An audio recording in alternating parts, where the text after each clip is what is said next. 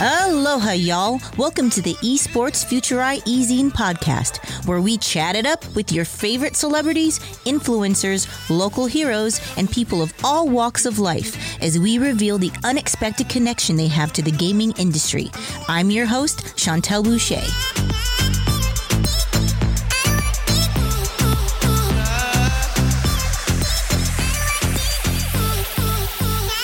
Well, hello, and aloha, y'all. Miss Chantel Boucher here, Managing Director and Editor-in-Chief of the Esports Future Eye magazine and everything else Esports Future Eye.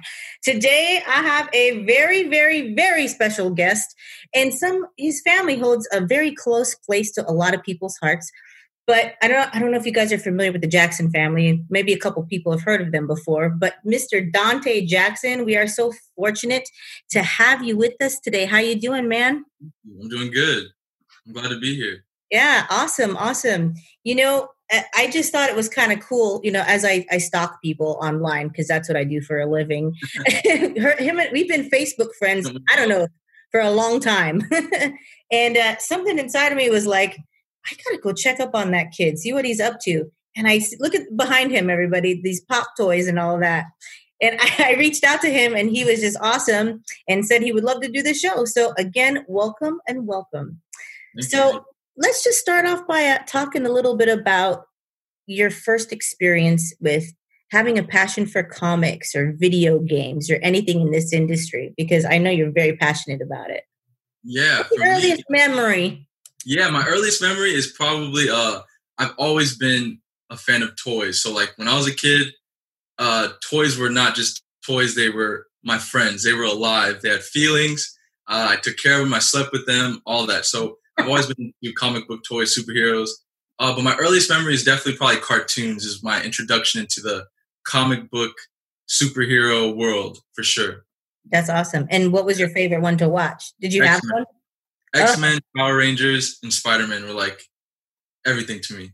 And all of those are now in video games. You know, it took a while for that kind of stuff to happen, but now it's like that transition from the cartoon comic industry into video games. Like, what was that transitional moment for you when you're like, hey, I'm into this and now I can actually play it or be a part of it in some way? It's just kind of, I mean, I can't even name a specific moment. It was just all I was into as a kid. Yeah. I love that. And talk to me a little bit about what you're doing with your pops back there.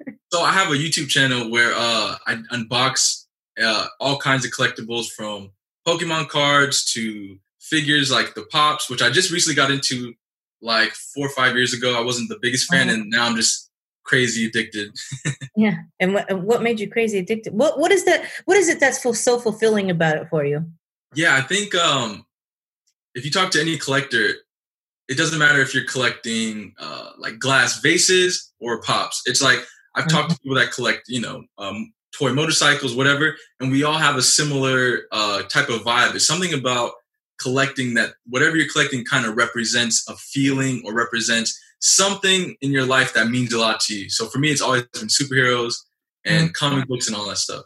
Yeah, it is very nostalgic, you know? Yeah, it's just a feeling, you know? It's hard to explain, really. Yeah, I love that. Yeah. With Funko Pops in particular, something about the minimalist rendition of every hero, you know? And what's cool about them is like, no matter what you're into, there's a Funko Pop for your taste. Yeah, that's awesome. Yeah. And, I know you just mentioned kind of Pokemon. Tell me a little bit about that and your passions with that. Oh man, I've loved Pokemon since before I can barely talk. I knew Pikachu was, you know. So growing up, I played every main series game on the Game Boy, like before it had color. I collected the cards. Those were like huge in the 90s. I think everybody collected Pokemon cards in the 90s. So about like 6-7 years ago, I was at Target and I was like, I haven't gotten Pokemon cards since I was a kid. Like, let me try it. I bought one little pack for like $4. And I went home and I somehow pulled like a $400 card, like one of the rarest cards. Yeah, it was like, it was a Charizard, Rainbow Rare Charizard. Oh my God. People sell it for like $500 and the price keeps going up. It's crazy. But I didn't even know it was rare until my friend who was also into it, he was like, do you know this is like the rarest card? And I was like, no way. That's crazy. What? And I kind of just took it as a sign, like, this means something. Maybe I should continue to follow this passion, you know? Yeah, absolutely. Yeah, so I just reinvigorated my passion for it. And yeah, I always wanted to do YouTube. And, you know, I wanted to do so many things on it. And I didn't know how to get my feet in the water, you know? So I just figured, why not start with my passions, collecting Pokemon, games, things like that. No, that is awesome. Yeah. Dude, you only bought one pack when that happened? What was that? You only bought one pack when you found it? Yes. Like, if that's not a sign, I don't even know what the heck is. I never heard of nothing like that. It was incredible. That is cool. And we were talking earlier too as well. You were saying, do you still play Pokemon Go? Yes. I'm like one of the only people, but there is still a large community. What's weird is during quarantine, you know, active players went through the roof. And sure. Yeah, they made tons of money during quarantine because people, you know, were just like, what am I going to do with all this time? And the thing about Pokemon Go is it's a game where you kind of have to go outside and you kind of have to be very social. It's a very social game. You have to team up with other people. So during quarantine, I feel like they did a really good job at altering the game to kind of suit, you know, quarantine. I was wondering about that. Can you give me a couple of examples? For instance, like a huge part of the game is you have to do what's called a raid, and you and up to like 10 to 15 players have to meet up. So I've met like hundreds of people just from Pokemon Go. It's crazy. And you team up and you battle like a master Pokemon that you have to take down and catch. Yeah. So now what they implemented with quarantine is now you have the remote raid feature, which is now I can be almost a mile away from the actual place where you're supposed to meet up, and I can do a raid. You can still do it? No, yeah. That is so cool, man. Pretty innovative. Like, I have to give it up to them. Yeah. And you made a really good point, too, and something, especially in the gaming industry during COVID and quarantine and all this stuff, gaming has gone up substantially, just for obvious reasons. Do you find yourself playing anything more than usual or trying different things or trying to play different? Putting more time in on the Xbox for sure. I just recently, me and my girlfriend got into Fortnite, which I know the hype for it is like long gone, it's past, but there's still a huge hardcore fan base for Fortnite. And it's funny, speaking about comics, it's like right now, the theme of Fortnite this season is like all Marvel, all superheroes. So it's like no matter where you go, you can't escape, you know, that Marvel has become and superheroes. Yeah, I know. I've been noticing that too as well. But you know, it's funny. We actually have an article coming out in our first magazine too about Fortnite because my son still plays it too as well. And he's like, we need to keep this going. And there's still so many people that are playing it. And again, I'm with them. Again, quarantine and all that, people are getting back into stuff too as well. Yeah. I mean, not even just video games, even like board games. Like you go to Target, they're all sold out. Puzzles. Yeah, puzzles, all that. That's another one too, man. I co-own a puzzle company called NeuroPuzzles, and when I was going online to do some research for stuff, because sometimes I buy extra puzzles or whatnot, they're all sold out everywhere. I literally can't find anything. Yeah, it's incredible, right? I know, I love it. And so, tell me, what other kind of games are you into? I know that you said you play with family from time to time. What do you? Yeah, everyone in my family that's like under 30, we're all gamers. We all my brothers, they love Call of Duty. They love like the online Warzone. I play with that. I dabble in that, but I like the kid aspect of Fortnite. It's all colorful and bright, as opposed to like a real war scene. You know, like real blood and all that. It gets like kind of crazy, but it is a fun game. But my family, when we get together, our like family game is Mortal Kombat, which is like a 2-player fighting game. Oh, I love that game. Yeah. It's totally bloody and realistic, and I love it. So it's just like, you know, it's just about what your taste is, you know. Yeah, like that and Street Fighter. That's another one. Classic. Yeah, I'm not too good at that, but I can humbly brag about Mortal Kombat. My skills are pretty good. You definitely beat me. We'll see one day. We may have to. Yes, we'll have to do that. We'll live stream. Do a live stream and just be like, look here, let me get you. Cool. And tell me something, in your opinion, because to me, one of the reasons why I'm passionate about gaming and comics and all these things is there's still such a big innocence behind it, and it doesn't go against any kind of age or gender or anything like that. It really helps to bring people together. And it's like you're a member of this like community that you have like mutual understandings about things. Can you speak a little bit more to that and those passions, or what you can see that it's positive for, especially what's going on right now with quarantine and all this other kind of stuff? Like, can you? Yeah, I mean, I think it's kind of like in every generation, whatever pops up in pop culture. I think the older generation always goes, "That's not good for your brain. That's not good," or "That's not real music," or it's always a pattern. I'm sure when I'm older, I'm going to be like, "What are my kids listening to? What are they playing?" They're wearing virtual reality sets for like 10 hours out of the day. I'm sure we'll call them crazy, but I think what's happening with the video game revolution, because it really is, and I think quarantine has kind of heightened that because everybody's at home, so you kind of have to turn your home into an entertainment system. You can't, leave for that anymore. Yeah. But I feel like, my personal opinion on it is like, for instance, the old argument of do violent video games make kids more violent? In my opinion, I totally disagree. I think if you're a violent person, you're kind of probably already going to do some violent stuff. I don't think you playing a violent video game is going to push you off the edge. That's my opinion. I'm sure someone will have a different opinion. But for instance, I would sneak and play Grand Theft Auto with my older cousins. And I'd be chopping up people with chainsaws. And I mean, I see myself as a peaceful person. I wouldn't want to cause harm like that to anyone. Oh yeah, you totally are. You're a mellow dude. Yeah. So I mean, I think it's really about the individual, But yeah, I think even science is kind of doing studies on the effects of video games on the brain, and I think that what the old stigma of, if you're a gamer, you're lazy or you're a loner or you're antisocial, even though that might be the case, because obviously too much of anything is a bad thing, right? Yeah. But I think science is starting to kind of prove that there's a lot of cognitive brain function being exercised through video games. And in particular with older people, they've showed that it kind of helped keep their brains fresh and kind of their mind.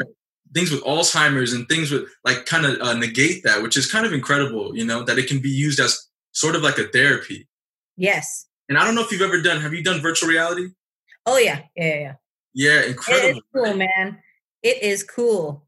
Like VR, super into the VR, everything.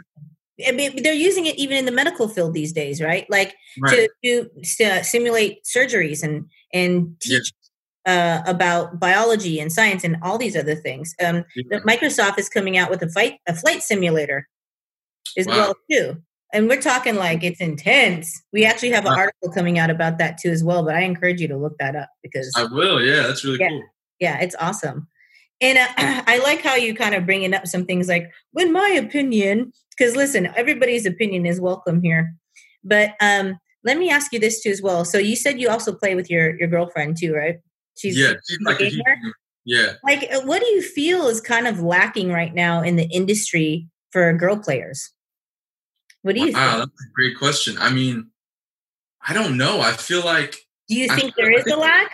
Do you think that there is something missing? I think there can always be improvements to cater to a woman audience, for sure.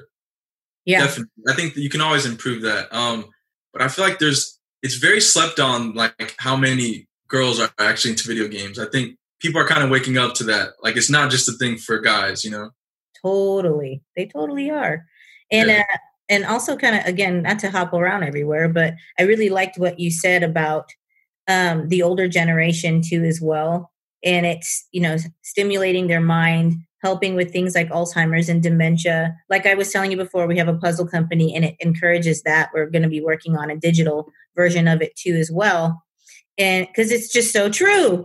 And did you know, a little factoid, that most of these gamers that are gaming right now, about 40 years old, like late 30s, early 40s. Right.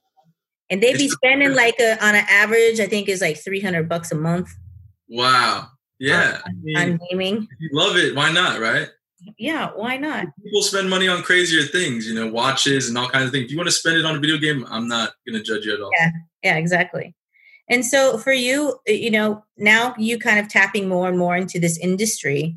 What does your future kind of look like with this? What are some of your goals? Oh, wow. Well, I think the ultimate goal would be to actually, because I'm a writer, so I have a series of children's books.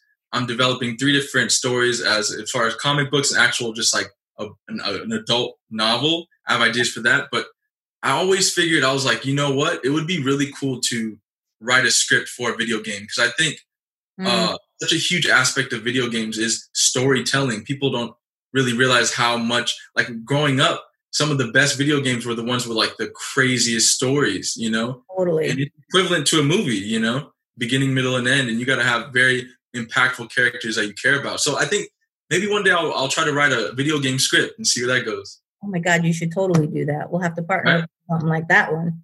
Hey, talk to us about your children's books, because it's a children's series called Herbivore the Dinosaur, and it's just about a little dinosaur who goes on adventures, and it's kind of to teach kids. You know, the newest one is called Herbie's Colorful World, so we just talk about each color, and it's kind of like a Dr. Seuss rhyming book teaching them about colors. That's awesome. And what are the ages on that? What's it geared towards? I think it varies. It's about like, I would say 3 to 5, maybe 2 to 4. Yeah. That's great. Learn about colors. And so what kind of inspired you to do that? I mean, it's like writing a book, first of all. I mean, everybody always talks about stuff and doing that, and they never actually do it. But there's always like something that triggers that. So what was that for you? For me, it was, I think I've had the idea. It always starts with an idea. So I'm like, I have 1,000 seeds in my mind of what I want to see be developed. And I think for a writer, they'll all tell you like the hardest thing to do is just to have the discipline to every day try to sit down and water whatever seed has the most energy for you, the most charge, you know? So I've always had this little dinosaur character in my mind. I didn't know if it was going to be, you know, a cartoon, which it might later be. We're working on that. But I always thought, okay, let me sit down and see what I can do with this. And I just thought, this has to be a kid's book. Once I started, I was like, this is a kid's book character. And let me see if I can take it all the way. And it worked out. Thank God. Yeah, that's great. And when is the next one come out? You said you're working on the 3rd book? No. So I'm not working on, I'm putting Herbie on hold for now. Oh, Herbie's on hold. For now. I feel like the last 2-3 years of my life have been dedicated to Herbie. I love Herbie. Right now we're trying to see if we can bring it up to like a cartoon level and just expand that. But right now I'm working on a few different other projects that I don't really want to talk about, but definitely look forward to them in the future. Yeah. All right. To be continued. I'm excited. Yes. To be continued. So who would you say is your most inspirational character that you follow? I know we've touched a little bit on it, but who's your favorite character and why? I know you're a Marvel fan, so. Oh, you mean fictional character? Yes. For me, Spider-Man's always been number one. I don't know what it is about Spider-Man. Since I was 4 years old, I don't know if it's the color of the suit. I don't know if it's powers, but I've always resonated to Spider-Man. And I think what is so appealing about Spider-Man is he's not like the God of Thunder. He's not like, he wouldn't appear like a normal superhero. He's very relatable to the everyday man. Yes. And he has trials and tribulations that normal human beings have. Like, how do I talk to a girl? How do I, how can I be a superhero and show up to the family dinner? It's like very relatable stuff. So Spider-Man for me, but second would have to be X-Men. X-Men is like, I love X-Men. I think they haven't been represented right yet in the live action movie world, but I'm looking forward to see what Marvel does with the X-Men franchise. I have to agree with you on that.